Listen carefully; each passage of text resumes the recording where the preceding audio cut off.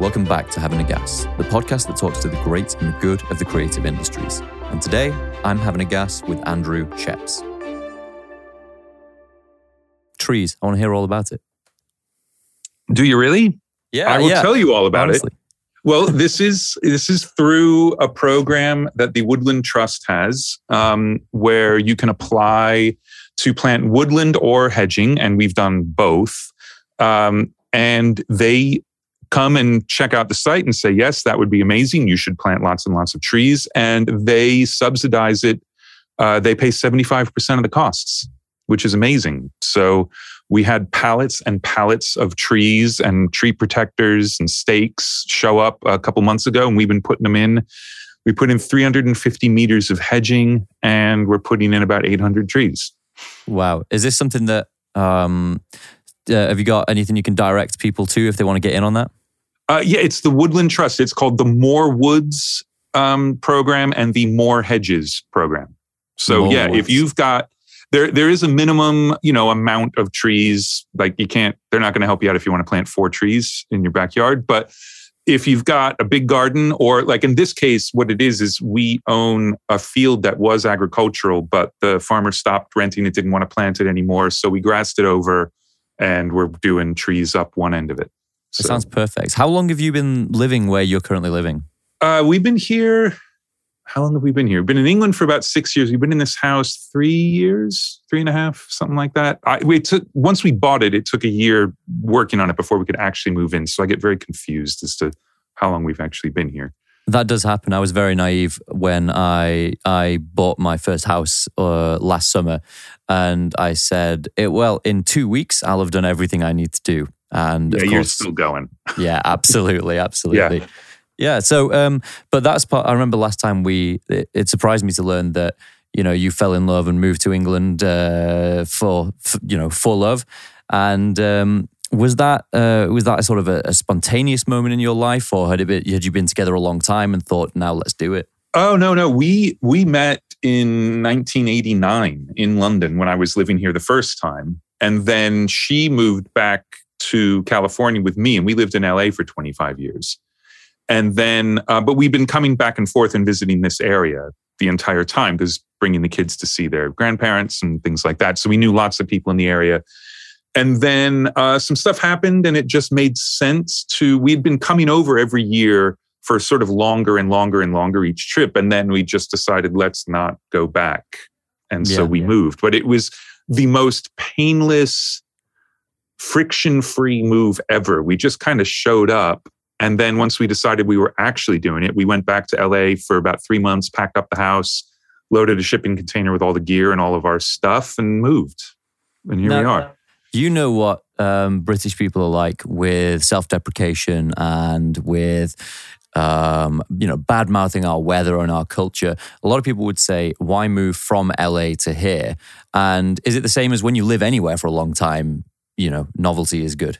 Yeah, part of it is, we'd been there 25 years. Another part of it was we had a really cool house, loved our house, had a studio. That part was good, but we didn't love the neighborhood we were in, and we couldn't afford to move within LA. Like, that was just never going to happen. So we knew we were going to be staying where we were, which we weren't thrilled with. And we'd been there a long time, and it's really, really hot there a lot of the time. So you can make fun of this weather, but there's barely been a frost this winter. The winter's been amazing. Half of it has felt like spring, other than the 4 days of gales we just had. But yeah, and I grew up in New York, so I'm used to seasons. I kind of like it. So, the winters, with it being dark all the time, I don't have it's just cozy thing. I mean, I kind of miss it a little bit, but there's nothing better than when there's no plague and you can go to a pub that has a fire going and it's dark out and it's early and you have what is more welcoming than the sign of a busy pub from the outside? The look of that. It's nothing. There's nothing better than that. Absolutely. But I do know I mean, you said you came from New York, and the season's obviously very hard there. They shift, incredibly hot, incredibly cold, and by comparison, I remember I went to see Billy Joel at Old Trafford here in Manchester, and it was in the summer, of course, it was middle of June, and like 9:30, it's still very, very light, and Billy goes, when does it get dark around here? Because in New York it kind of goes dark at about 9, but yeah, rambling about weather there, and preposterous things to be talking to renowned experts about. It's what English people talk about. And I'm now a citizen since the last time we spoke. So I'm allowed to just talk about the weather all day. Welcome aboard. How's that been, that transition? Well, I mean, it's hardly a transition. I went from having a temporary visa to a permanent visa and just decided it was easier to actually just get the passport than be traveling on an expired US passport that had the original visa plus a card so I went ahead and did the citizenship. But once I'd already done my indefinite leave to remain, as they call it, it was almost exactly the same application again, just a bunch more money to get the citizenship. Very painless, but it's, it takes a lot of time. You've got to catalog every single time you've left the country since you became resident, and it's whatever. It's some paperwork. I had to do the Life in the UK test, which, when I was studying for it, I'd bring the book to the pub. No one in the pub knew any of that stuff. Yeah. Like, you've got to know all of the Olympic medal winners because they might ask you about one of them. Really? Yeah. Yeah. Wow. It's crazy the detail that might come up on this test. Yeah, and it sounds like I remember you saying last time that the kind of things that they ask you to remember and the kind of things that you're going to be quizzed about, of course, shed the nation of new residents in a very bright light. It's all very flattering, isn't it? Yes, I think we talked about the references to slavery. Yes, yeah. So interesting. One more thing on LA before we jump around even further, because I was interested when you were saying it struck me, and it may struck a few of our listeners and viewers, because as you know, when you turn up on the podcast, the views just go up. People will be saying, I want to be the next Andrew Scheps, but even Andrew Scheps can't afford to move around LA. Do you have to be Rick Rubin or Anthony Kiedis? Is it really that priced out? No, it's just more that, like, if you want to move within LA, presumably you want to move to a nicer neighborhood or, somewhere like that. So obviously whatever you are living in is not going to be worth the thing you want to live in. So you either have to stockpile a bunch of cash or go into even more debt. And I mean, we could have figured out a way to move within LA, but it just didn't make sense. And we were ready to go anyway. Yeah. So many happy years here in the UK, let's hope. But you mentioned both in emails and just now that, you're still taking the COVID thing quite seriously. You're still staying like hunkered down. What's informed that decision? Because, you're now under the stewardship of my government and they're quite laissez-faire about this stuff. Yes, apparently it's all over and we have nothing to worry about. Look, it's just general caution. And I think the difference for me compared to a lot of people is I'm incredibly lucky that I don't have to leave the house. I've been working at home for 30 years now. Like that, I always work at home. So when you don't have to go anywhere, it's a very different equation to figure out, should you go? And my wife is very cautious with it. And obviously you can't make independent decisions. If one of you goes somewhere, it's as if you both went. So you can't just say, well, I'm going to go to the pub. You don't have to come. Don't worry about it. It's like, well, if I go to the pub, then I'm going to have to isolate within my own house to make it as if it was only me. So just all of that added up to just, locking down and just waiting for things to calm down. And to be fair, stuff calmed down before Omicron started enough that we had just started kind of venturing out a little bit. And we're sort of at that spot now with Omicron because we know lots and lots of people who've had it, but nobody who is vaccinated who's had it seriously. So I may go to the pub this week. We'll see. We'll all watch with bated breath to see if. Yes, I really would love to go to the pub. Yeah, and I imagine your part of the world, the pub is just the real experience. I'm in a city, it comes and goes, but it sounds like you're in the classical countryside sort of setting, and it's all perfect.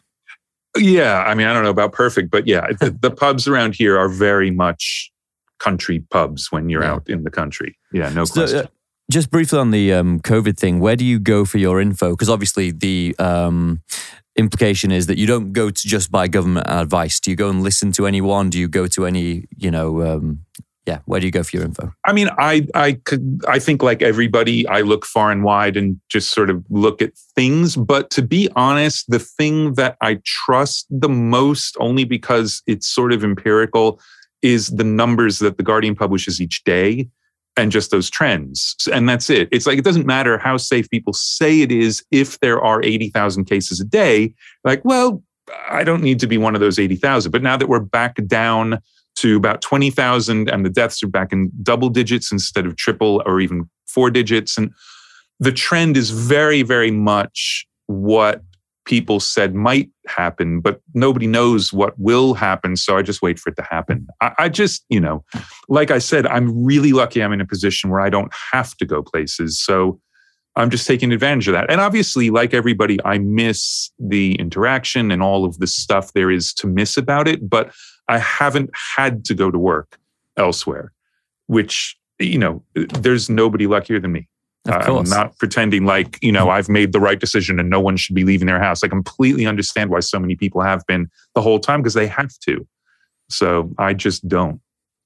But you're working from home, and have you been doing sessions via Zoom or anything like that? Do you have artist liaison? I've done a couple, like a couple of tracking sessions where I'm on Zoom all day with audio movers and listening that way. But for the most part, I'm mixing, and that's never been attended. I mean, there were some records in LA where people would come at the end of each day, but even that kind of stopped. And every once in a while, people would come. Once I was mixing in the box and was doing the whole record at once, they'd come at the end of the record for a day. But even that stopped because it's messier. They're so used to listening where they listen that the notes are really focused and specific. And once they come in my studio and the speakers sound weird, and like all this, the mixes where I would be working with the band and they were coming each day to work on each song. The first day they'd hear the tannoys and they wouldn't get it. Like, oh, can you turn on the NS10s? And we listened to the NS10s. And so like by day 3, they were used to the tannoys, but then we'd go back to the first mix. But it would always be, you'd have to go back because they'd get home and listen and say, oh, hey, I'm hearing something. Like, well, that's why I said, don't bother listening at my place. Like, there's no point. Yeah. So that's a really, that's a big thing that's floored me a lot this year, which is the frame of reference changing when you switch rooms. And that even with, I don't know if you use the modern technology that do room correction, like SonarWorks and things like that. Yeah, I don't. That stuff always just sounds really processy to me. So, but that's just me. I mean, it sounds like very digital and like flattened. I don't know. I mean, because it's not like they're using, from what I know of the technology and most of those things, there isn't a lot of phase shift. It's not like using a 60-band EQ. It's like this weird digital convolution, single band filter that does it. So it's as transparent as it's going to be. But I just learned my tannoys. I learned the headphones I use, and now I've learned the PMC since I set up the Atmos rig. And so I just know them. And the things I double check on are things like I'll run the mixes through my iMac speakers, because that makes it really obvious. If it doesn't sound good on those, it definitely is not going to work anywhere else. Yeah. So it doesn't. Yeah, the correction stuff just doesn't work for me, but I know for a lot of people, it makes a huge, huge difference. So I'm not advocating one way or the other. It doesn't work for me. Well, this breaks open there's going to be a kind of theme I'm going to run at in a moment, and it's all to do with the kind of training you were, the kind of training that you benefited from, and the way people figure things out on the fly now on YouTube and stuff. But something I have not heard you speak on, I'm sure you have at some point, is how obsessive do you get about your room setup, positioning, like walls, treatment, all of that stuff? I don't get obsessive at all. It just really bugs me until it feels like it's right. And some of that is just getting used to the room. Like you go into any new room and it just sounds crazy. And then 2 hours later, your brain's adjusted and figures stuff out, because your brain is a huge part of how you hear things and what things sound like. And a lot of it is adjusting to the acoustic space you're in and things like that. So no, I treat my rooms almost visually. I like look around the room and say, man, it would probably be better if I hang some carpet on the wall over there. And I do it. And it's like, I mean, maybe it's actually not helping. I have no idea, but it's what I do. And it's always worked for me. My big thing for me when I'm mixing and I'm going to use speakers is I just want the room to be relatively dead, not completely dead, because that's a really weird environment to be in. But I don't want to hear the room. I don't want the room to sound great. Like that's a room you want to record drums in, not a room you want to listen to a mix in. So for me, I just want to hear my speakers. And I've always had speakers that I feel like when I can hear them properly, I know exactly what I'm doing. Yeah, I do know.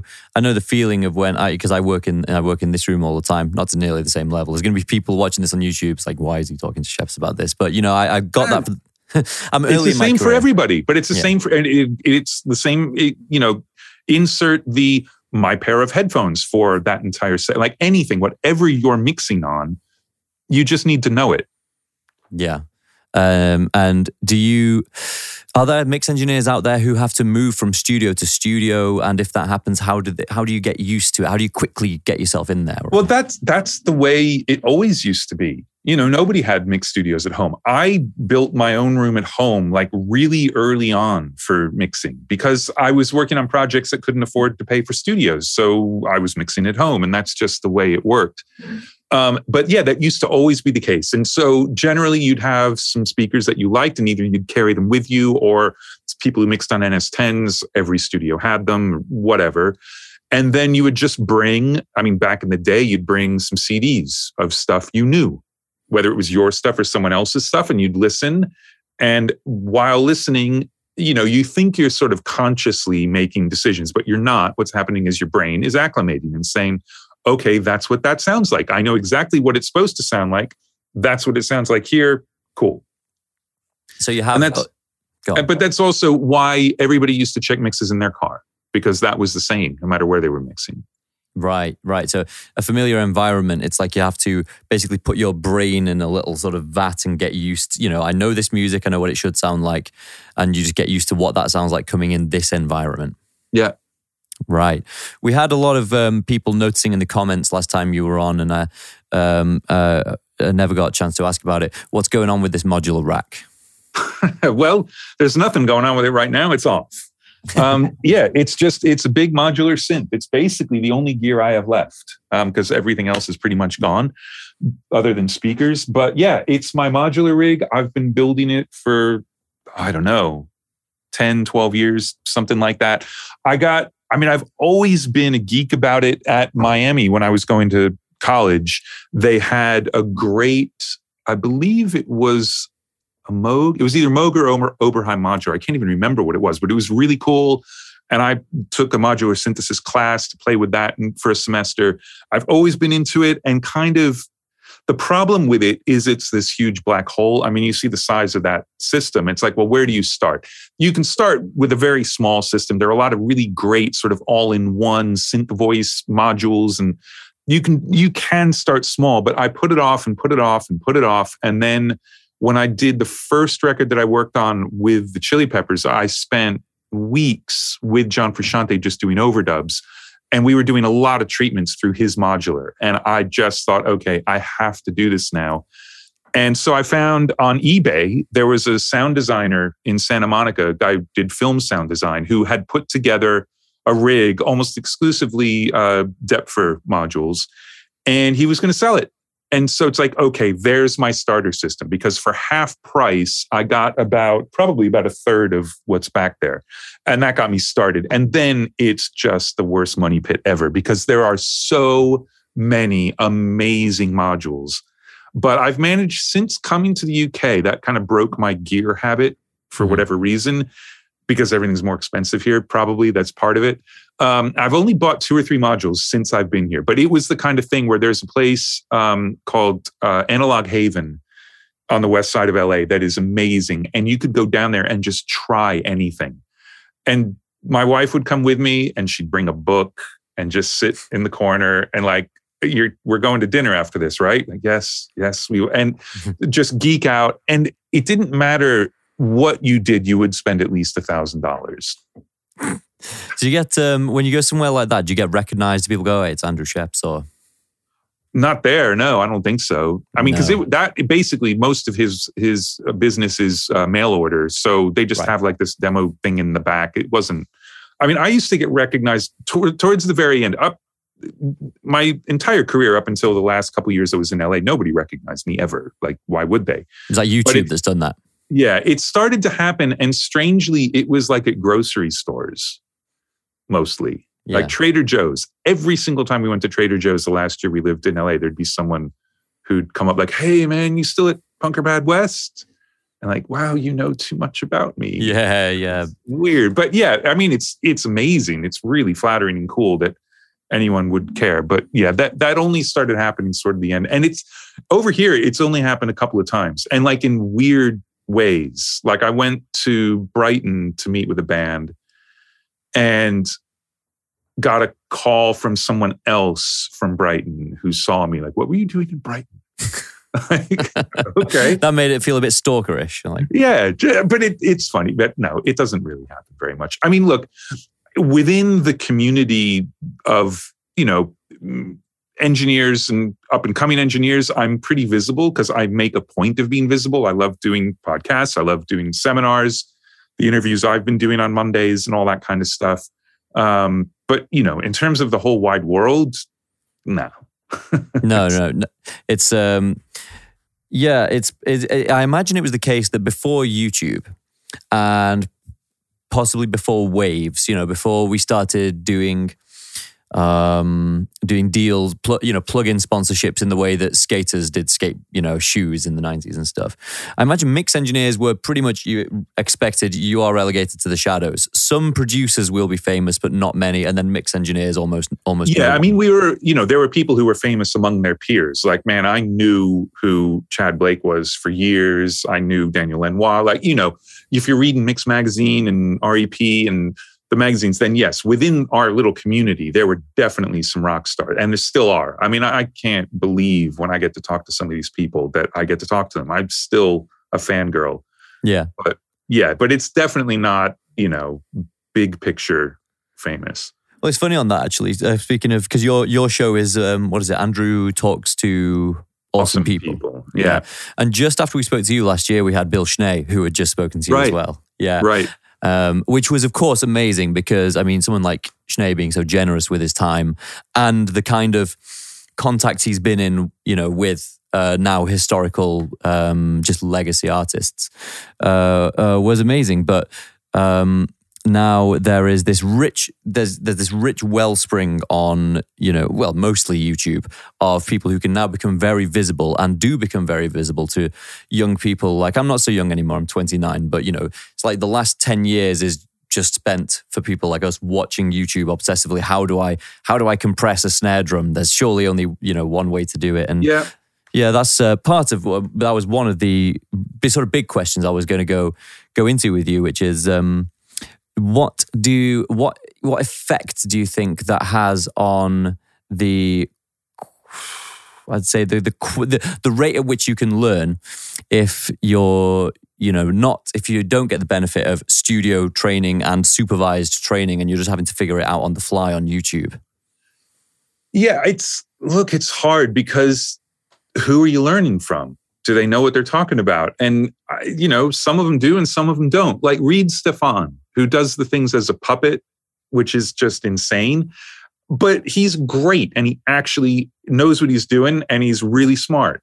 And then there are other things where you like, wow, what did that guy just say? Like, I don't know. But, there's also no wrong way to do anything. So it's not like, well, all right, now you know how to compress a snare wrong. Like you don't, one way to do it. I think the only problem is that I hate the word tricks. Here are tricks for doing this. Like there are no tricks. They're just like, every once in a while, something I do will feel like a trick, but it's only because I've figured out how to exploit the technology in some really weird way that makes it do something for me that maybe someone else hadn't thought of. But that's not a trick. That's, like if I could make a sandwich appear in front of me right now without having to actually go to the kitchen, that's a trick. compressing a snare drum, there are no tricks. It's just learning how to listen to stuff. So there's a lot of amazing content that is behind paywalls. Like I think Pure Mix and Mix of the Masters both have amazing libraries of stuff and very different libraries of stuff, but really great, deep resources to give you different points of view about stuff. And I think that's the main thing is anybody who's like, fuck, man, I'm mixing this thing and the snare is terrible. What do I do? Watch 10 videos. Don't just watch one. If the first one works for you and you try that thing and it's like, oh, perfect. Now it sounds like what I want it to sound like. Great. But otherwise, what you'll do is you'll do whatever they say to do in the video and then you'll stop listening because, well, I did what it said in the video and that's supposed to make my snare drum good. Yeah. And that's not going to work. So I think it's just, you have to get to the point where you can teach yourself stuff. So you've got to know a lot.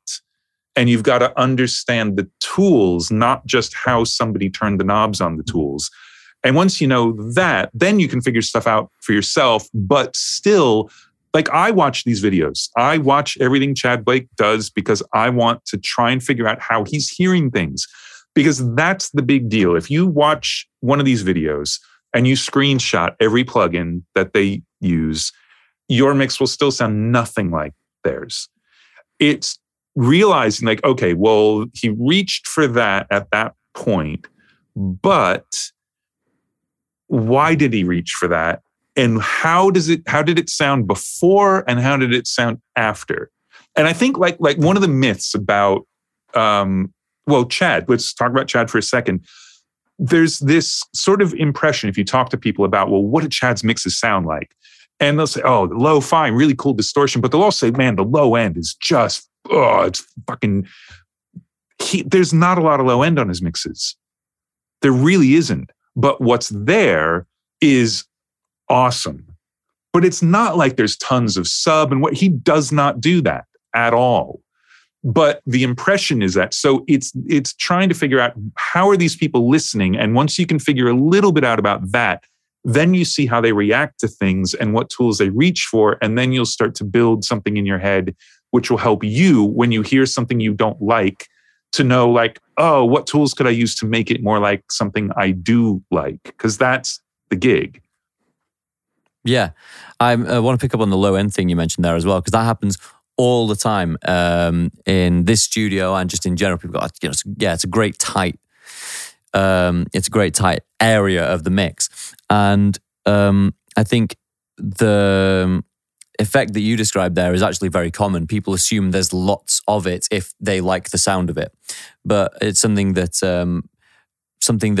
we in the studio learned by experimentation recently, and mostly just listening to stuff on Spotify and just A/Bing, is that I think that's actually very common. Would you say that's true? There isn't as much low end as you might be tempted to think in most, like records and stuff. Yeah, absolutely. Look, I think just off the top of my head, here's a good example of a track to go check out to hear some amazing low end. It's the theme from Succession, which is, oh God, his name is flown out of my head. A fantastic film composer who I got to actually mix something for the Cruella de Vil movie, but he scored that as well and supervised some of the songs.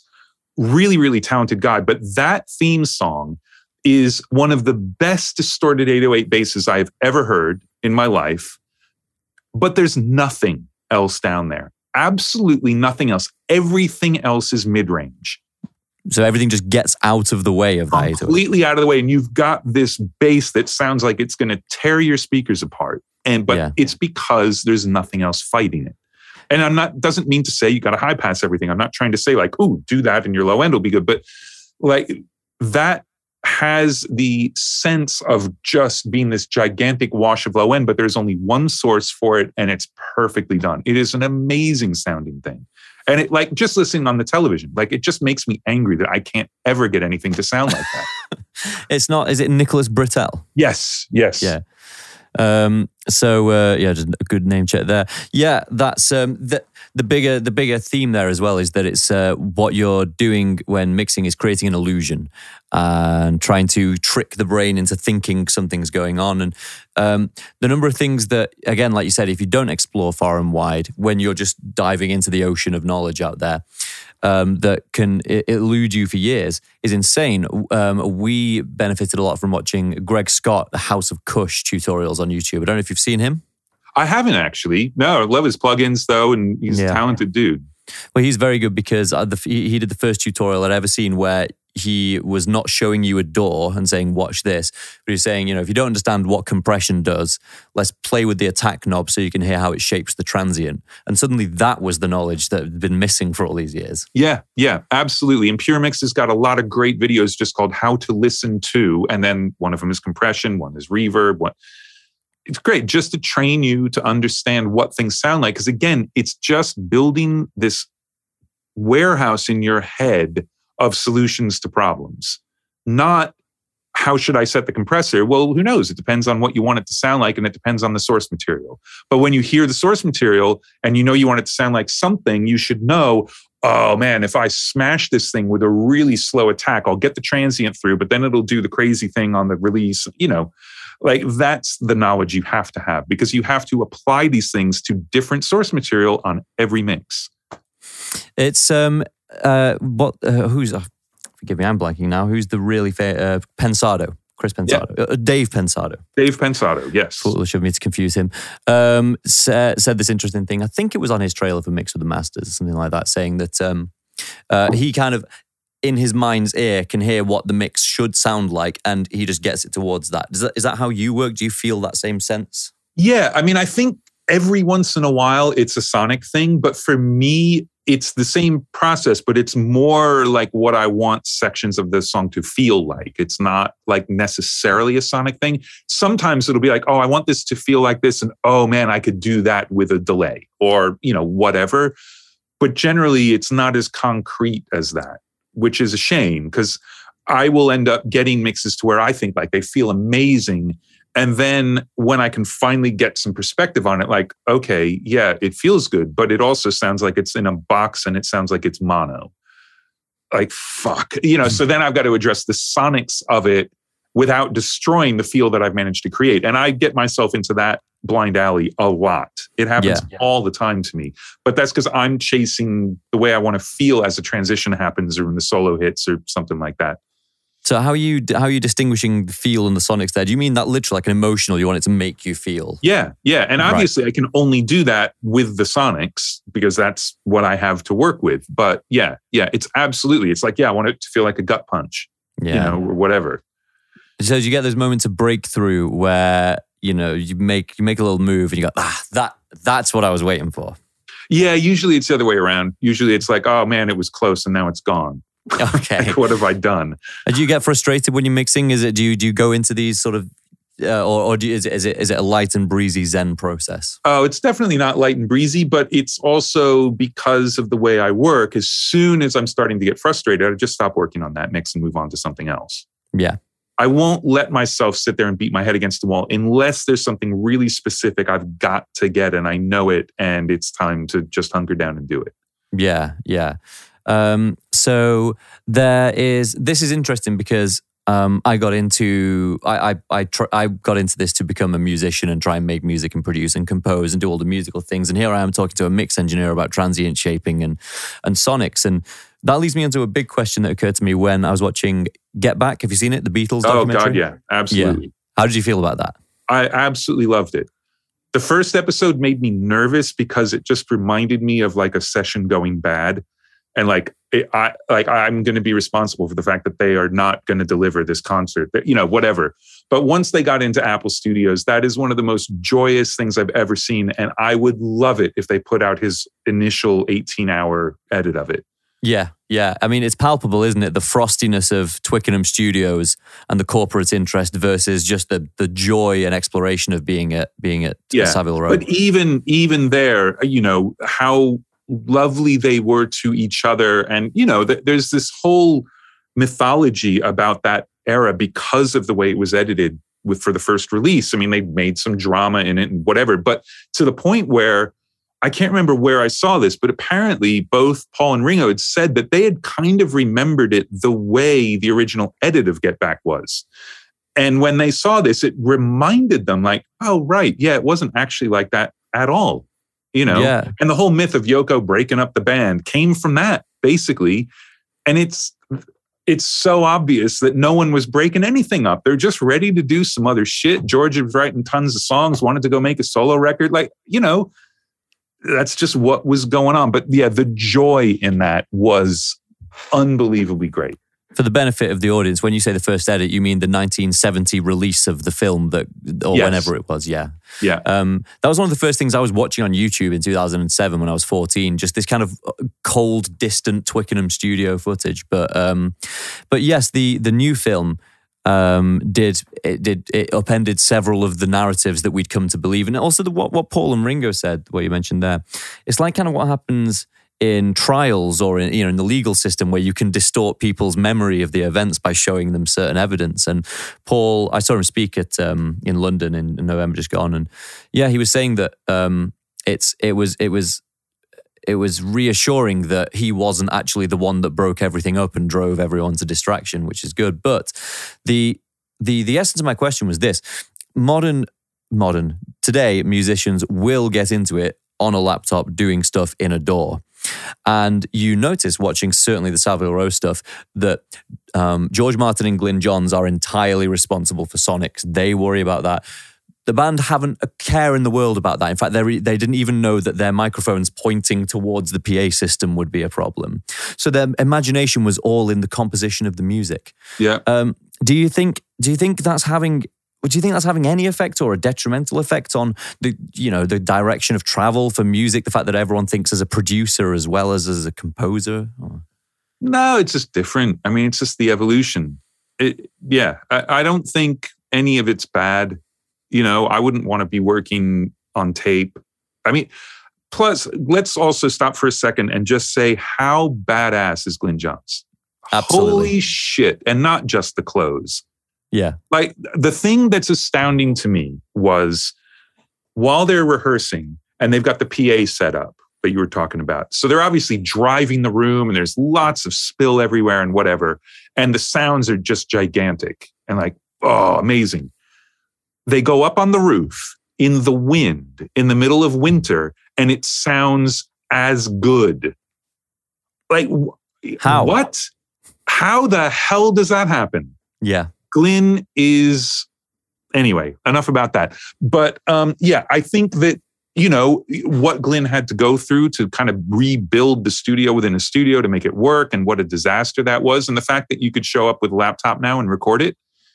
Yeah, I mean, and there's no reason you can't get sounds like that. Like there are plugins of most of the gear he was using and the actual analog gear is not magic and full of unicorn shit like I'm sure we've talked about last time. And so, Glyn could do that now.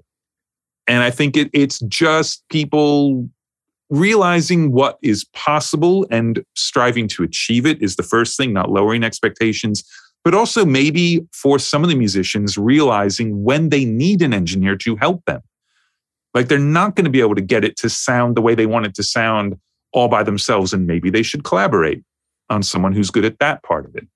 Yeah, because I wonder if that might be happening. Like some of the more talented people some more people with potential of our age are getting distracted down a 10-year hole of trying to self-produce, self-mix and self-master everything when their imagination might be mostly like musical. They might have a gift for melody and performance and I mean, I think what's good though is that there are producers who have a really strong vision for what they want their stuff to be, and they used to have to just give in and hope that they were going to get there with the producer and engineer they're working with, and now they can sit there forever and make it work. Like there's an artist who I've only come across recently named Juana Molina, and she is amazing, and she puts her records together. And she'll have people come in and play, but she puts them together in Digital Performer and chopping up things. And she just sits in a room for 12, 14 hours, getting it to sound and feel like what she wants it to feel like. She's so obsessive, and she would not be able to make those records if she was at the mercy of a regular traditional studio team and process. It just wouldn't happen. They would be totally different. Yeah. So there's a lot. Yeah. Because I was kind of spinning a yarn that maybe there are people getting lost in the ether. But of course, like you just were just saying, previously that would have happened just because of the sheer scarcity of opportunity and the amount of money that was needed just to get into the studio in the first place. Yeah, absolutely. So yeah, there are going to be people who aren't good at doing their own stuff start to finish, but that's understandable. So that's when you realize you should collaborate. Who do you think the first person was who was like a bona fide self-producer? Oh God, I don't know. I mean, because whatever I say, there'll be someone who did it 10 years before. Yeah, fair. So yeah, I have no idea. I mean, at the point where they were making Get Back, George already had a home studio, right? Yeah. The 8-track came from his place. So it's, that was already happening back then. And, even back on Revolver, all the tape loops came, Paul brought them in a little bag and they put them up. It's like, that wasn't all studio trickery. That was them at home on little tiny 1/4-inch machines running at 3 7/8 or whatever, so that stuff's always been going on. And, the Melvins were doing records themselves early on. Like who knows? I have no idea when it started. We've been talking a lot there about the Beatles, and something occurred to me the other day that I thought I might grill you about, which is when you get an elusive term that applies to an era, what does that mean sonically? So a really perhaps easy example would be it just sounds really 70s. What do they mean in sonic terms? What does it sound 70s versus 80s? Well, I mean, 70s, I think, would be the thuddy, dry drums, right?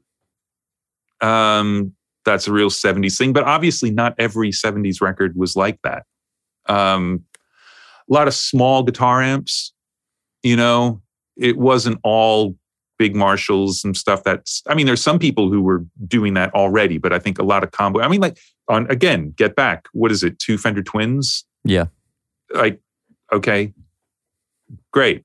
Yeah. And every guitar tone on that record. And look, I know go on and on and on about this, but you could talk for 18 hours about just the 6 hours we've seen easily. The fact that they go up on the roof, they do this concert, it's total chaos. They play every song twice, they get shut down. They come downstairs and like, hey, so what do you want to do? Like, well, let's get lunch and then come record the rest of the record. And that's what they did. The rest of the record was recorded in an afternoon. Mm. Okay. And it's the stuff that lasts forever. And yeah. And I think part of it is, to go back to the artist who can go down the rabbit hole and be obsessive and get stuck and whatever, is to realize that sometimes, and obviously they worked on those songs for weeks and rehearsals, and some of them have been written years before, but sometimes there is this spontaneity of we're doing the song now.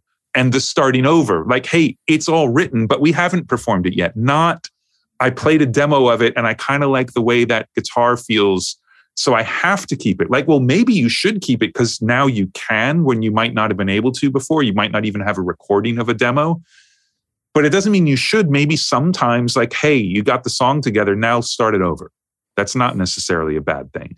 No, I know what you mean there, because creativity is born of limitation, isn't it? It's when you have to think in outside the box because you have a box. And of course, in those sessions that you were describing, the box was, it has to be finished by this date. We have this many tracks on the console. You all have this many hands to play your instrument, and we're doing a live take. And it didn't even occur to me until after the Get Back experience that just no fuss was made about that at all. The fact that it was all live takes all the way through, start to finish performances. Which is what they had decided to do. But also, I think you can very clearly see the stress that was causing them until the moment Billy Preston showed up. Yes. And when he showed up and they had a fifth musician, especially someone as talented as him, to take over the one instrument that they all play, but none of them really play, so they could go back to their instruments. That's when the joy started to me. Yeah. Billy Preston walked in, smiled that smile, sat down, and was a total badass. And they just went, this can happen now. Yeah, what was it? John shouts, "You've given us a lift, Bill." Yeah. And absolutely. And of course, it's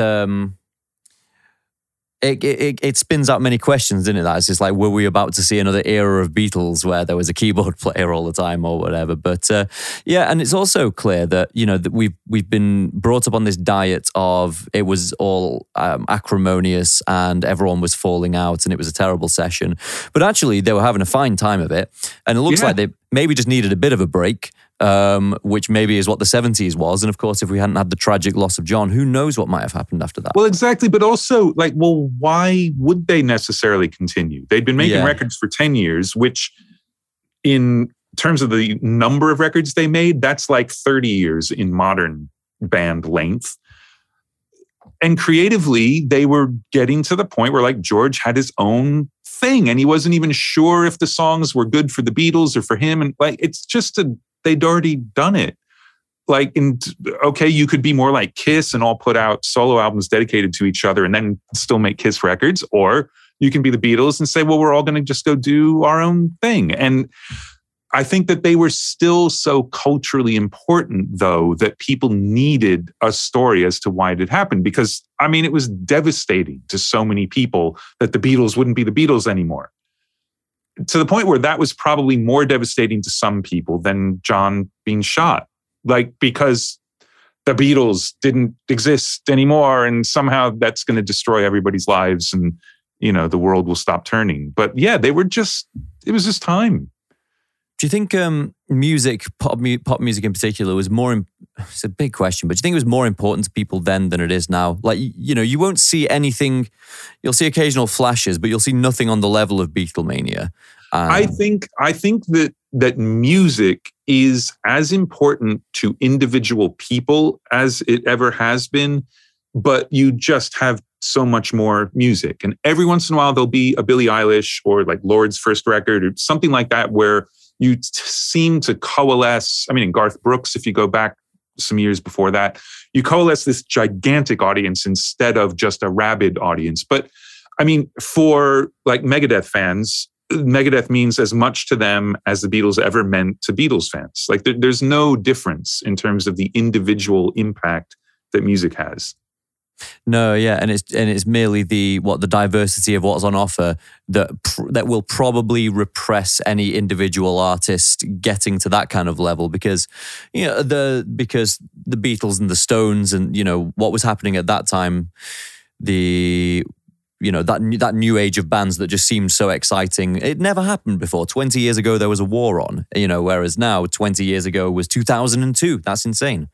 Yeah. So, and it is. Some people have commented though that culture seems to have slowed down. I don't know if this reflects your experience, but someone, a good friend of ours in the advertising industry, he said when we saw Quadrophenia in 79, and it was about 1964, so 15 years had passed, but it felt like watching a period drama. It felt so long ago and so much had changed. Whereas, now I could have won this 20 years ago, and I can listen to the same music as my parents might have listened to, and there's no big divide. What do you think about just the pace of cultural change? Yeah, I don't know. Because you could argue the other way that it's just going so fast that things are cycling back around when they've only been out of fashion for 2 years instead of 20 years or something like that. But I think it's also think about pre-pandemic versus now. Yeah. Yeah. It's a different universe. You cannot have the same frame of reference now than you did. And that is cultural and in the arts as well as just in the day-to-day life and how it's affected people and whatever. It has changed absolutely everything. Yeah, in the way that we opened this, you said, I've always worked from home, which carried underneath it the sentence, now everyone works from home. Yeah, yeah. It's... Yeah, and the fact that I've been able to maintain some normalcy for me, whereas for everybody else, it was as far from normal as possible. And it was very far from normal for me. I was traveling constantly before it hit. And I think we talked about it last time. For me, part of it was actually a little bit of a relief. I could say no to some stuff and not go, which is good because I was spending so much time going around because I didn't ever want to say no. Someone wanted me to come do something God, I'm so flattered. Yes. Of course I'll do that. Now I'm carving out an hour and whatever on Zoom instead of it's an entire day staying overnight and that kind of thing. So yeah, but it has absolutely changed everything. And I feel like to go back to the question about can it be as important as the Beatles, the thing about having something that is as popular as that to a large percentage of the population is it can seem to have a larger impact on things outside of the art.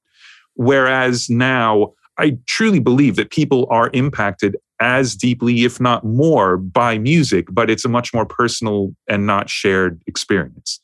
To the point, even like at music schools, you go and there's cafeteria and everybody is in there working on stuff in headphones and they never collaborate and no one ever hears anyone else's stuff. And this is what you see when you go and do talks and stuff like that. Yeah. Right. Yeah. Well, because what's also happening, I think, as well, is that I'm 29, so I'm just getting to an age where you start to go, was it better when it was before? And maybe at a certain age you go, nah, it's all fine. Yeah, I mean, look, you could always find something that might have been better, but there's also plenty of stuff that's worse. So. Yes. Well, let's talk about new stuff. Have you been involved in New Chili Peppers? No, I haven't. Well, that was quick. What do you mean? That topic, we're done. Done with that. Yeah. Well, yeah. I suppose. What was the last thing you were involved on? Was it Stadium Arcadium, or were you doing I'm With You? No, I did I'm With You and all the B-sides for I'm With You. And then I worked with the band while they were writing songs for what became the album after that, but I didn't work on the actual album. No. Well, me and everyone I know, we've got tickets to see them this summer. So, I think we're all just, we're so thrilled to be able to get up close to the lineup we all fell in love with John Frusciante. No disrespect to Josh. So we'll see how that goes. But you've not been involved in that. What about Adele, the new Adele album? No, nothing. No. So what's going on with Low Roar during, last year?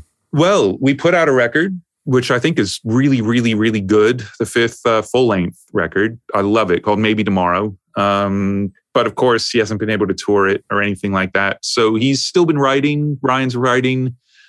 There might be another EP or an album, but we're not really sure where it's going. It's just everything's kind of on hold. So, but one thing which is actually really cool, have you heard about this, the animated film Flea, which is, so just nominated for 3 Oscars, like the first thing to be nominated for Best Documentary and Best Foreign Language Feature, and blah, blah, blah. But that has 2 Low Roar songs in it that we licensed to him. It feels like forever ago. Absolutely forever ago. So that's really exciting to see something, because it's important. It's an important film, and that we are, this tiny little part of it. That's pretty cool. Do you think that's the Hideo Kojima effect?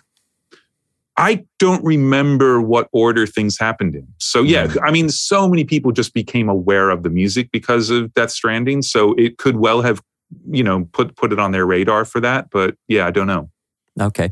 And some are doing a little topic skim here, because I occasionally remember things, notice things, and I've forgotten to ask. It looks like your speaker setup has changed a little bit since the last time I spoke to you. There's 2 huge things in the back, or have I not seen them? No. They're not that big. But yes, I can't remember if I'd set up last time or not, but I am now fully set up for mixing in Atmos. So I have a 914 PMC speaker system that I am very happy with. Right. I spoke to, do you know Elliot Shiner? Yes, very well. He came on the podcast. He was delightful. Everyone loved him. But he had some remarks about Atmos, about Dolby, I think specifically to do with the Apple deal and the fact that everything was now going to be in Atmos. But I want to hear your take. What's the lights just came on? What's the difference? Is it a long learning curve to get from stereo to Atmos, or? It's a very different way of thinking about mixing. And the only way that I make it work right now is, even if I have done the stereo mix of the thing I'm about to do an Atmos mix on, I will print stems so that I am no longer making sonic decisions. I'm just making Atmos decisions. I'm making, soundscape and placement and size and movement decisions, but I'm not like, oh my God, have I just messed up the drums? Like, I don't want to have those 2 things going on simultaneously. Right. So it's mostly, so it's like the bulk of not the bulk, but the heavy lifting is done in stereo. And then after that, it's kind of a placement thing of just putting. Yeah. things. I mean, at the moment, the stereo mix is still, that's the reference. Yeah. There are very few people doing, like there are a couple people I know who are actually mixing in Atmos and then making the stereo from that, but that's not the way most people are still doing it. It could well be that that's the way it goes in the future, but I have no idea. But at the moment, for me, it's too much to think about. And I'm so used to making the sonics work by ramming all that stuff down 2 channels that I kind of want to just lock that in and now see, does it fall apart when I spread it out, but not have the sort of creating that sound at the same time happening, because it's just too much to think about. So I lock in the sonics and then I can move stuff around. I can change it and whatever. But at the moment, you're always trying to honor the stereo mix. Right. Okay. Yeah. And so how does Atmos differ from 5.1? 5.1 is 6 discrete channels of audio. You have a left, a center, a right, stereo surrounds, and a subwoofer. If you listen to that on a system that doesn't have a center speaker, then you don't hear the center information. It's just like, it's like stereo. Stereo is a 2-channel format. 5.1 is a 6-channel format, but each channel calls for a speaker to play it back out of. Whereas Atmos is object-based monitoring. So it assumes it's like the basic setup would be 7 speakers around you in a circle, subwoofer, and then 4 speakers above you if you can, but maybe just 2 speakers above you. But when you pan something, it's a playback time decision to say, hey, what's your speaker setup? Oh, okay, you only have those speakers. Well, then the way I'm going to be able to make it seem like that thing is coming out over there is to put this much in that speaker and this much in that speaker. So the actual playback and how much is going into what speakers is dependent upon the playback system. The decoding happens when you hit play in your room. Right. It's not someone deciding this is the left channel information.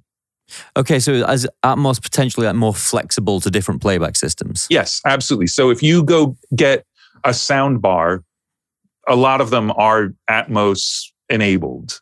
So what it means is really you only get left, center, right out of it, but a lot of them have like extra tweeters that are bouncing off walls, and it's not going to sound like it's coming from behind you unless you have a speaker behind you. It's not really going to sound like it's above you unless there's a speaker up there, but it sounds a hell of a lot more something than if it were just left, center, right. So yeah, it's an abstracted monitor format, which is, it's a technical thing, but that's the deal. Yeah, so because I was always curious when just thinking about when I started getting into panning, placement, distance, transients, all that, and thinking, how can I make something sound like it's actually coming from behind me? And then I suppose I realized, well, these are just 2 speakers going in that way. Everything's an illusion at that point. You're trying to sort of construct an artificial space. Yeah, but think about the fact that even on headphones, you think stuff is in the center. Yeah. That's completely made up. It's only because it goes to both ears at the same time, sounding the same. So therefore, it must be coming from in front of you. Yeah. This gets back to the illusion business. It's all illusion. So, but you can quantify that illusion by saying you have an anechoic signal traveling from the left and the right speaker that meet at your head. Your head is shaped a certain way. Your ear canal does certain stuff. The reflections are different. So, okay, now what happens to that thing coming from the left speaker when it comes around and gets into your right ear? It's how much later than it was in the left ear. What's happening to the high frequency response? What's happening to the mid-range? Okay, now let's say you get a first reflection from that left speaker into your right ear. What does that sound like? And this is all physics, right? But then on top of that, you've got the neurological, physiological part of what your brain does with all of that information.